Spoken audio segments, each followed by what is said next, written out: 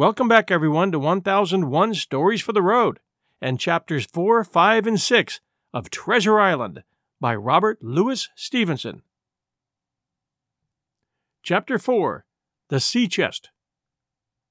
I lost no time, of course, in telling my mother all that I knew, and perhaps should have told her long before, as we saw ourselves at once in a difficult and dangerous position. Some of the man's money, if he had any, was certainly due to us, but it was not likely that our captain's shipmates, above all the two specimens seen by me, Black Dog and the Blind Beggar, would be inclined to give up their booty in payment of the dead man's debts. The captain's order to mount at once and ride for Dr. Livesey would have left my mother alone and unprotected, which was not to be thought of. Indeed, it seemed impossible for either of us to remain much longer in the house. The fall of coals in the kitchen grate, the very ticking of the clock, filled us with alarms. The neighborhood, to our ears, seemed haunted by approaching footsteps, and what between the dead body of the captain on the parlor floor and the thought of that detestable blind beggar hovering near at hand and ready to return, there were moments when, as the saying goes, I jumped in my skin for terror. Something must speedily be resolved upon, and it occurred to us at last to go forth together and seek help in the neighboring hamlet. No sooner said than done. Bareheaded as we were, we ran out at once in the gathering evening and the frosty fog. The hamlet lay not many 100 yards away, though out of view, on the other side of the next cove, and what greatly encouraged me, it was in an opposite direction from that whence the blind man had made his appearance, and whither he had presumably returned. We were not many minutes on the road, though we sometimes stopped to lay hold of each other and hearken. But there was no unusual sound, nothing but the low wash of the ripple and the croaking of the inmates of the wood. It was already candlelight when we reached the hamlet, and I shall never forget how much I was cheered to see the yellow shine in doors and windows. But that, as it proved, was the best of the help we were likely to get in that quarter. For, you would have thought men would have been ashamed of themselves.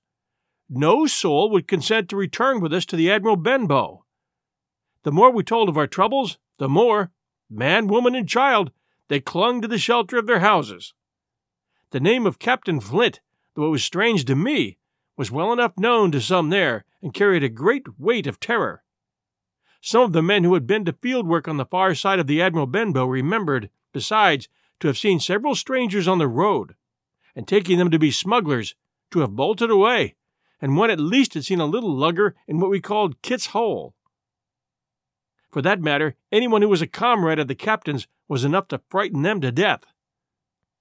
And the short and the long of the matter was that while we could get several who were willing enough to ride to Dr. Livesey's, which lay in another direction, not one would help us to defend the inn. They say cowardice is infectious, but then argument is, on the other hand, a great emboldener, and so when each had had his say, my mother made them a speech. She would not, she declared, lose money that belonged to her fatherless boy. If none of the rest of you dare, she said, Jim and I dare. Back we will go, the way we came, and small thanks to you big, hulking, chicken-hearted men. We'll have that chest open, if we die for it, and I'll thank you for that bag, Mrs. Crosley, to bring back our lawful money in. Of course, I said I would go with my mother, and of course they all cried out at our foolhardiness, but even then not a man would go along with us. All they would do is give me a loaded pistol lest we were attacked, and to promise to have horses ready saddled in case we were pursued on our return, while one lad was to ride forward to the doctor's in search of armed assistance. My heart was beating finely when we two set forth in the cold night upon this dangerous venture. A full moon was beginning to rise, and peered redly through the upper edges of the fog, and this increased our haste, for it was plain, before we came forth again, that all would be as bright as day, and our departure exposed to the eyes of any watchers. We slipped along the hedges, noiseless and swift, nor did we see or hear anything to increase our terrors, till, to our relief, the door of the Admiral Benbow had closed behind us. I slipped the bolt at once, and we stood and panted for a moment in the dark, alone in the house with the dead captain's body. Then my mother got a candle in the bar, and holding each other's hands, we advanced into the parlor. He lay as we had left him, on his back, with his eyes open and one arm stretched out. "Draw down the blind, Jim," whispered my mother. "They might come and watch outside. And now," said she when I had done so, "we have to get the key off that. And who's to touch it, I should like to know?" And she gave a kind of sob as she said the words. I went down on my knees at once. On the floor, close to his hand, there was a little round of paper, blackened on the one side. I could not doubt that this was the black spot, and taking it up, I found written on the other side, in a very good, clear hand, this short message: "You have till 10 tonight." "He had till 10, Mother," said I, and just as I said it, our old clock began striking. This sudden noise startled us shockingly, but the news was good, for it was only 6. "Now, Jim," she said, "that key." I felt in his pockets, one after another. A few small coins, a thimble, and some thread and big needles. A piece of pigtail tobacco bitten away at the end. His gully with the crooked handle, a pocket compass, and a tinder box were all that they contained. I began to despair. "Perhaps it's round his neck," suggested my mother. Overcoming a strong repugnance, I tore open his shirt at the neck, and there, sure enough, hanging to a bit of terry string, which I cut with his own gully, we found the key. At this triumph we were filled with hope, and hurried upstairs without delay to the little room where he had slept so long, and where his box had stood since the day of his arrival. It was like any other seaman's chest on the outside, the initial B burned on the top of it with a hot iron, and the corners somewhat smashed and broken, as by long, rough usage. "Give me the key," said my mother, and though the lock was very stiff, she had turned it and thrown back the lid in a twinkling. A strong smell of tobacco and tar rose from the interior, but nothing was to be seen on the top except a suit of very good clothes, carefully brushed and folded. They had never been worn, my mother said. Under that, the miscellany began: a quadrant, a tin cannikin, several sticks of tobacco, 2 brace of very handsome pistols, a piece of bar silver, an old Spanish watch, and some other trinkets of little value and mostly of foreign make, a pair of compasses mounted with brass, and 5 or 6 curious West Indian shells. I've often wondered since why he should have carried about these shells with him in his wandering, guilty, and hunted life. In the meantime, we found nothing of any value but the silver and the trinkets, and neither of these were in our way. Underneath there was an old boat cloak, whitened with sea salt on many a harbor bar. My mother pulled it up with impatience, and there lay before us the last things in the chest: a bundle tied up in oilcloth, and looking like papers, and a canvas bag that gave forth, at a touch, the jingle of gold. Discover why critics are calling Kingdom of the Planet of the Apes the best film of the franchise. What a wonderful day! It's a jaw-dropping spectacle that demands to be seen on the biggest screen possible. We need to go. Hang on. It is our time. Kingdom of the Planet of the Apes. Now playing only in theaters. Rated PG-13. Some material may be inappropriate for children under 13. "I'll show these rogues that I'm an honest woman," said my mother. "I'll have my dues, and not a farthing over. Hold Mrs. Crosley's bag." And she began to count over the amount of the captain's score from the sailor's bag into the one that I was holding. It was a long, difficult business, for the coins were of all countries and sizes, doubloons, and louis d'ors, and guineas, and pieces of 8, and I knew not what besides, all shaken together at random. The guineas, too, were about the scarcest, and it was with these only that my mother knew how to make her count. When we were halfway through, I suddenly put my hand upon her arm, for I had heard in the silent, frosty air a sound that brought my heart into my mouth, the tapping of the blind man's stick upon the frozen road. It drew nearer and nearer, while we sat holding our breath. Then it struck sharp on the inn door, and then we could hear the handle being turned, and the bolt rattling as the wretched being tried to enter. And then there was a long time of silence, both within and without. At last the tapping recommenced, and to our indescribable joy and gratitude, died slowly away again until it ceased to be heard. "Mother," said I, "take the hole. Let's be going." For I was sure the bolted door must have seemed suspicious and would bring the whole hornet's nest about our ears, though how thankful I was that I had bolted it. None could tell who had never met that terrible blind man. But my mother, frightened as she was, would not consent to take a fraction more than was due to her, and was obstinately unwilling to be content with less.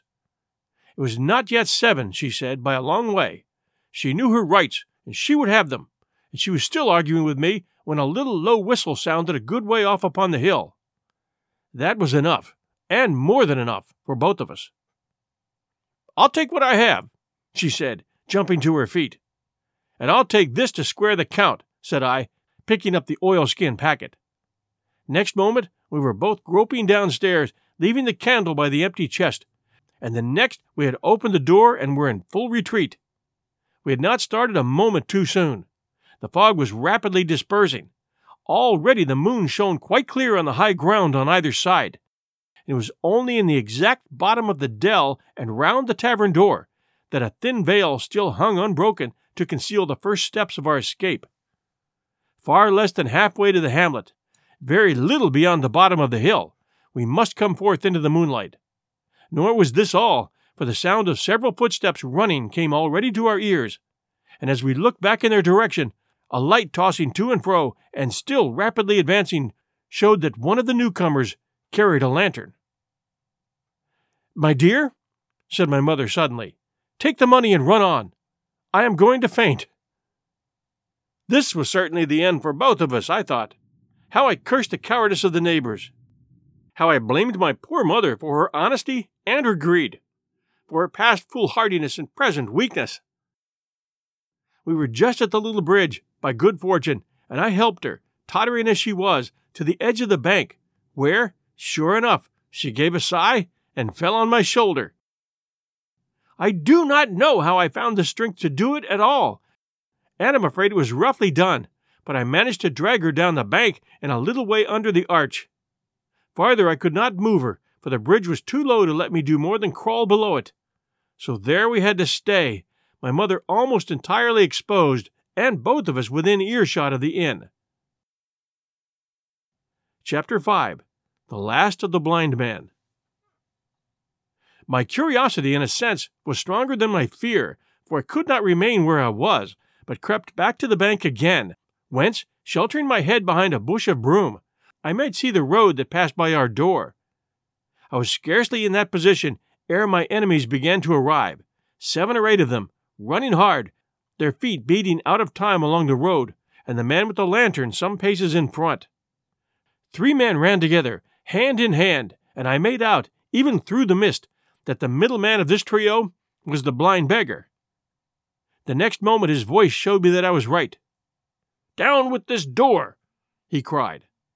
"Aye, aye, sir," answered 2 or 3, and a rush was made upon the Admiral Benbow, the lantern-bearer following, and then I could see them pause, and hear speeches passed in a lower key, as if they were surprised to find the door open. But the pause was brief, for the blind man again issued his commands.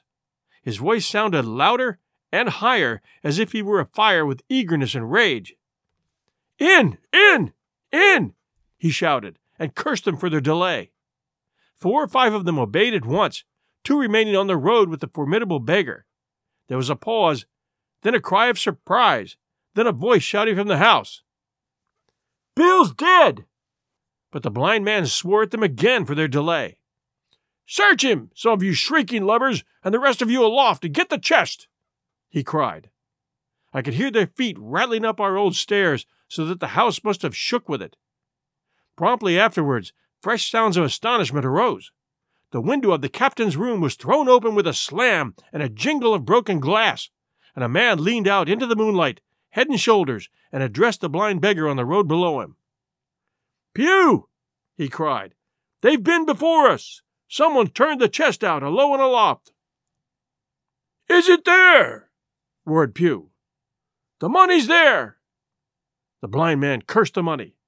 "Flint's fist, I mean," he cried. "We don't see it here nohow." returned the man. "Here, you below! Is it on Bill?" cried the blind man again. At that another fellow, probably him who had remained below to search the captain's body, came to the door of the inn. "Bill's been overhauled already," said he. "Nothing left." "It's these people of the inn! It's that boy! I wish I had put his eyes out!" cried the blind man, Pew. "They were here just before. They had the door bolted when I tried it. Scatter, lads, and find 'em." "Sure enough, they left a glim here," said the fellow from the window. "Scatter and find 'em! Rout the house out!" reiterated Pew, striking with his stick upon the road.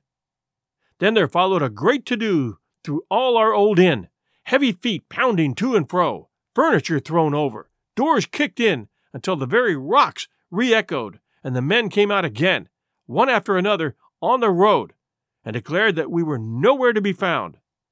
And just the same whistle that had alarmed my mother and myself over the dead captain's money was once more clearly audible through the night, but this time twice repeated.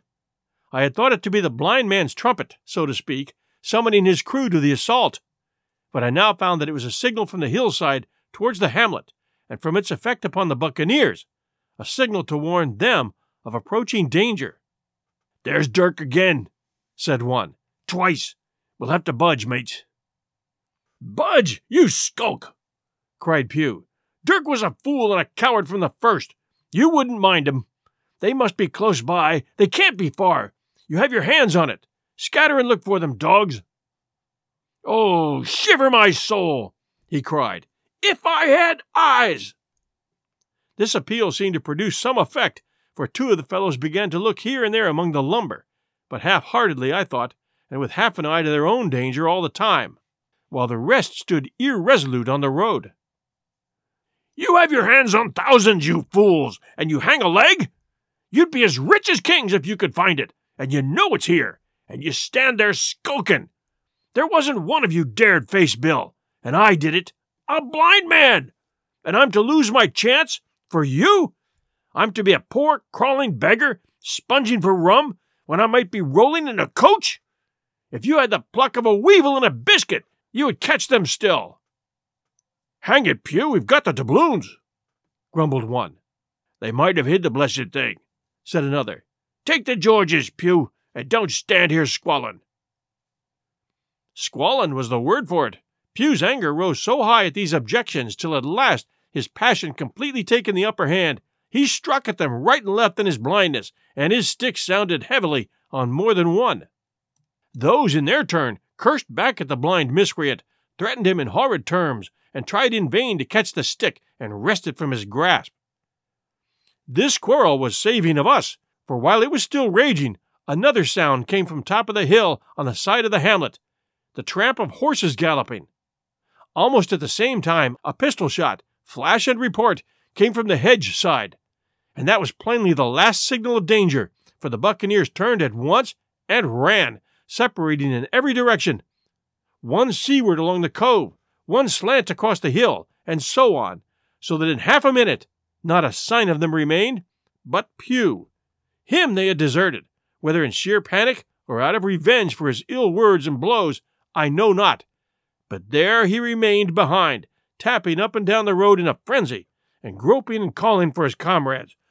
Finally he took a wrong turn and ran a few steps past me towards the hamlet, crying, "Johnny, Black Dog, Dirk," and other names.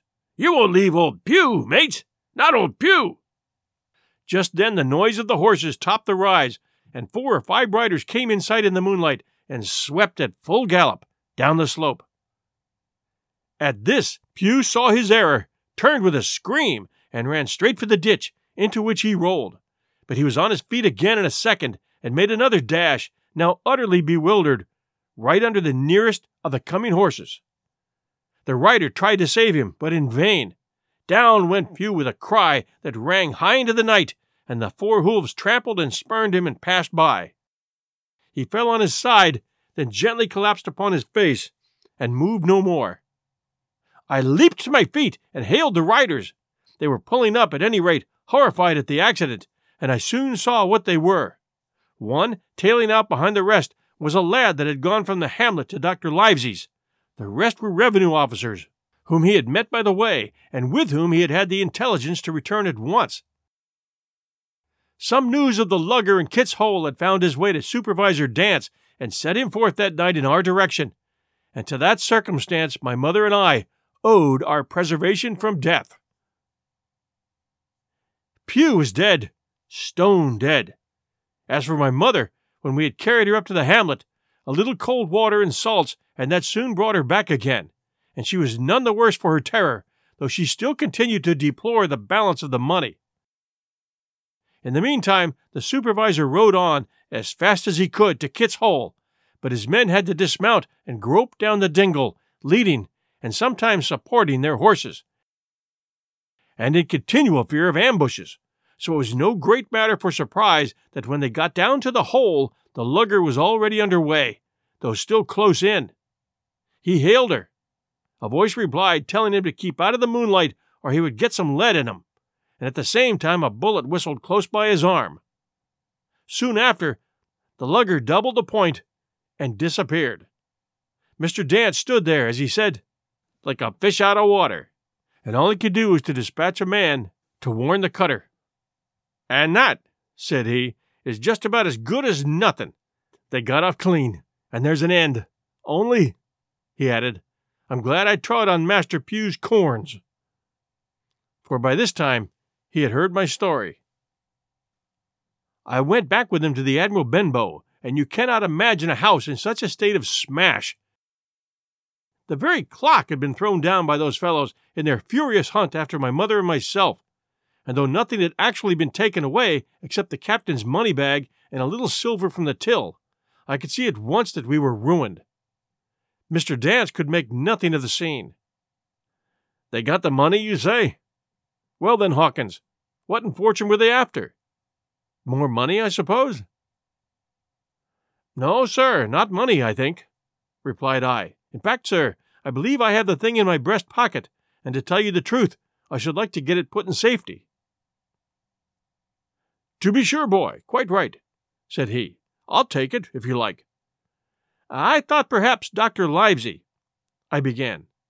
"Perfectly right," he interrupted very cheerily. "A gentleman and a magistrate. And now I come to think of it, I might as well ride round there myself and report to him or Squire. Master Pugh's dead when all's done. Not that I regret it, but he's dead, you see, and people will make it out against an officer of His Majesty's revenue, if make it out they can. Now, I'll tell you, Hawkins, if you like. I'll take you along." I thanked him heartily for the offer, and we walked back to the hamlet where the horses were. By the time I had told Mother of my purpose, they were all in the saddle. "Dogger," said Mr. Dance, "you have a good horse. Take up this lad behind you." As soon as I was mounted, holding on to Dogger's belt, the supervisor gave the word, and the party struck out at a bouncing trot on the road to Dr. Livesey's house. Hey, it's Kaylee Cuoco for Priceline. Ready to go to your happy place for a happy price? Well, why didn't you say so? Just download the Priceline app right now and save up to 60% on hotels. So whether it's Cousin Kevin's Kazoo Concert in Kansas City, go Kevin, or Becky's Bachelorette Bash in Bermuda, you never have to miss a trip ever again. So download the Priceline app today. Your savings are waiting. Go to your happy place for a happy price. Go to your happy price, Priceline. Chapter 6. The Captain's Papers. We rode hard all the way till we drew up before Dr. Livesey's door. The house was all dark to the front. Mr. Dance told me to jump down and knock, and Dogger gave me a stirrup to descend by. The door was opened almost at once by the maid. "Is Dr. Livesey in?" I asked. "No," she said. "He had come home in the afternoon, but had gone up to the hall to dine and pass the evening with the squire." "So there we go, boys," said Mr. Dance. This time, as the distance was short, I did not mount, but ran with Dogger's stirrup leather to the lodge gate and up the long, leafless, moonlit avenue to where the white line of the hall buildings looked on either hand on great old gardens. Here Mr. Dance dismounted, taking me along with him, and was admitted at a word into the house. The servant led us down a matted passage and showed us at the end into a great library, all lined with bookcases and busts upon the top of them, where the squire and Dr. Livesey sat, pipe in hand, on either side of a bright fire. I had never seen the squire so near at hand.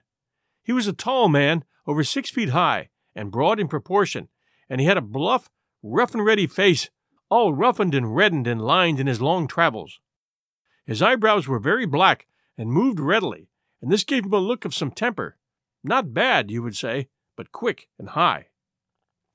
"Come in, Mr. Dance," says he, very stately and condescending. "Good evening, Dance," says the doctor with a nod, "and good evening to you, friend Jim. What good wind brings you here?" The supervisor stood up straight and stiff and told his story like a lesson, and you should have seen how the two gentlemen leaned forward and looked at each other, and forgot to smoke in their surprise and interest. When they heard how my mother went back to the inn, Dr. Livesey fairly slapped his thigh, and the squire called, "Bravo!" and broke his long pipe against the grate.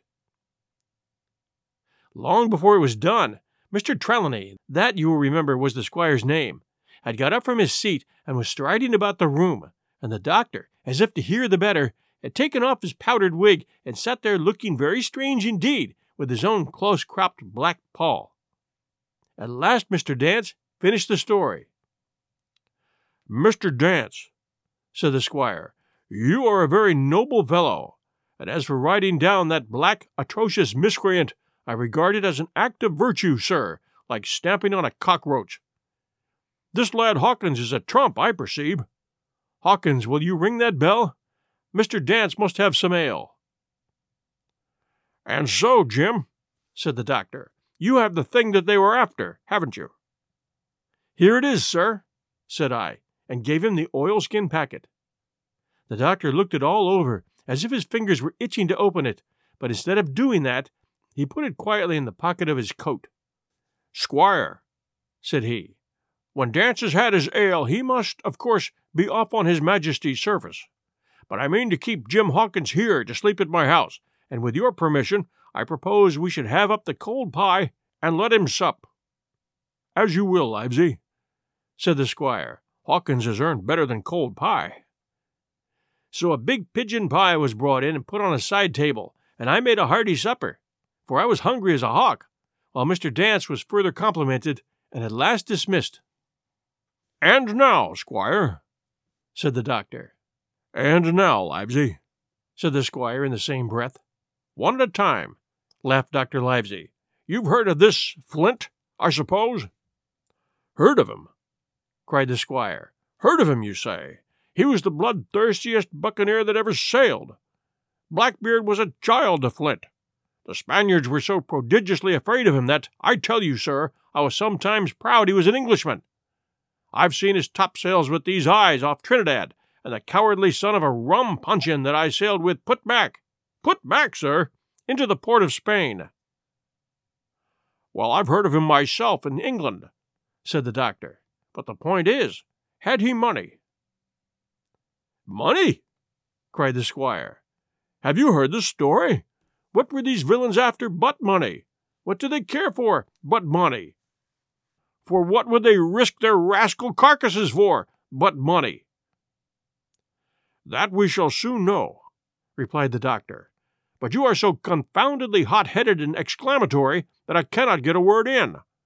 What I want to know is this. Supposing that I have here in my pocket some clue to where Flint buried his treasure, will that treasure amount to much?" "Amount, sir?" cried the squire. "It will amount to this. If we have the clue you talk about, I fit out a ship in Bristol dock and take you and Hawkins here along, and I'll have that treasure if I have to search a year." "Very well," said the doctor. "Now then, if Jim is agreeable, we'll open the packet." And he laid it before him on the table. The bundle was sewn together, and the doctor had to get out his instrument case and cut the stitches with his medical scissors. It contained two things, a book and a sealed paper. "First of all, we'll try the book," observed the doctor. The squire and I were both peering over his shoulder as he opened it, for Dr. Livesey had kindly motioned to me to come round from the side table, where I had been eating, to enjoy the sport of the search. On the first page there were only some scraps of writing, such as a man with a pen in his hand might make for idleness or practice. One was the same as the tattoo mark, Billy Bones is fancy. Then there was Mr. W. Bones, mate. No more rum. Off Palm Key he got it. And some other snatches, mostly single words and unintelligible. I could not help wondering who it was that had got it, and what it was that he got. A knife in his back as like as not. Not much instruction there, said Dr. Livesey as he passed on. The next 10 or 12 pages were filled with a curious series of entries. There was a date at one end of the line, and at the other a sum of money, as in common account books, but instead of explanatory writing, only a varying number of crosses between the two. On the 12th of June, a sum of £70 had plainly become due to someone, and there was nothing but 6 crosses to explain the cause. In a few cases, to be sure, the name of a place would be added, as off Caracas, or a mere entry of latitude and longitude, such as 62 degrees, 17, 20, or 19 degrees, 2, 40. The record lasted nearly 20 years, the amount of the separate entries growing larger as time went on, and at the end a grand total had been made out after 5 or 6 wrong additions, and these words appended: Bones, his pile. I can't make head or tail of this, said Dr. Livesey.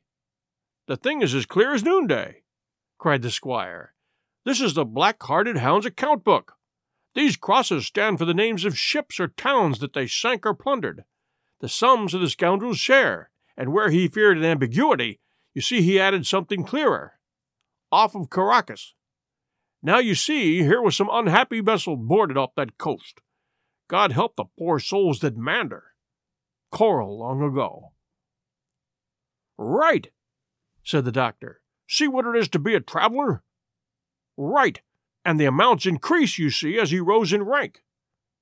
There was little else in the volume but a few bearings of places noted in the blank leaves toward the end, and a table for reducing French, English, and Spanish moneys to a common value. Thrifty man, cried the doctor. He wasn't the one to be cheated.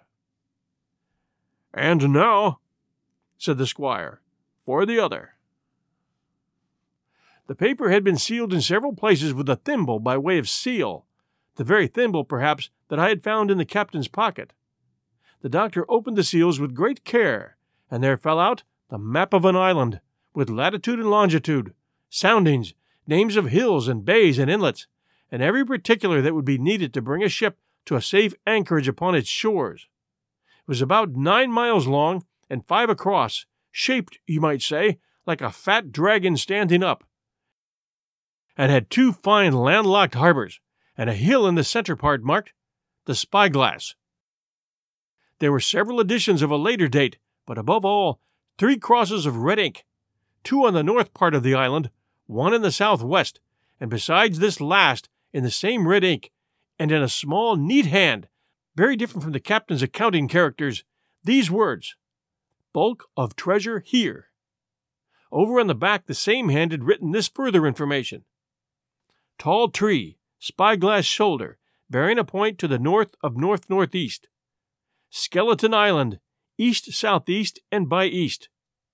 10 feet. The bar silver is in the north catch. You can find it by the tread of the east hummock, 10 fathoms south of the black crag with the face on it. The arms are easy found, in the sandhill, north point of North Inlet Cape, bearing east and a quarter north. J.F. That was all, but brief as it was, and to me incomprehensible, it filled the squire and Dr. Livesey with delight. Livesey, said the squire, you will give up this wretched practice at once. Tomorrow I start for Bristol. In 3 weeks' time, 3 weeks, 2 weeks, 10 days, we'll have the best ship, sir, and the choicest crew in England. Hawkins shall come as a cabin boy. You'll make a famous cabin boy, Hawkins. You, Livesey, are ship's doctor. I am admiral. We'll take Redruth, Joyce, and Hunter. We'll have favorable winds, a quick passage, and not the least difficulty in finding the spot, and money to eat, to roll in, to play duck and drake with ever after. Trelawney, said the doctor, I'll go with you, and I'll go bail for it. So will Jim, and be a credit to the undertaking. There's only one man I'm afraid of." "And who's that?" cried the squire. "Name the dog, sir." "You," replied the doctor, "for you cannot hold your tongue. We are not the only men who know of this paper. These fellows who attacked the inn tonight, bold, desperate blades for sure, and the rest who stayed aboard that lugger, and more, I dare say, not far off, are, one and all, through thick and thin, bound that they'll get that money. We must none of us go alone till we get to sea. Jim and I shall stick together in the meanwhile. You'll take Joyce and Hunter when you ride to Bristol, and from first to last, not one of us must breathe a word of what we've found." "Livesey," returned the squire, "you are always in the right of it. I'll be as silent as the grave." Next week, Chapters 7, 8, and 9 of Treasure Island by Robert Louis Stevenson. Thanks for joining us at 1001 Stories for the Road. Apple listeners, please do send us a review for 1001 Stories for the Road. We would appreciate that very much if you're enjoying the story. And we'll be back again next week.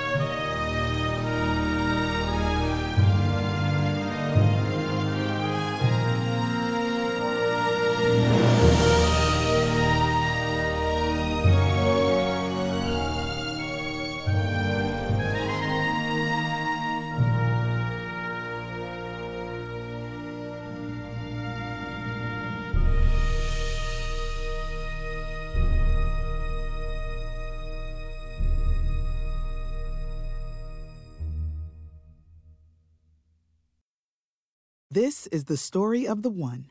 As head of maintenance at a concert hall, he knows the show must always go on. That's why he works behind the scenes, ensuring every light is working, the HVAC is humming, and his facility shines. With Grainger's supplies and solutions for every challenge he faces, plus 24/7 customer support, his venue never misses a beat.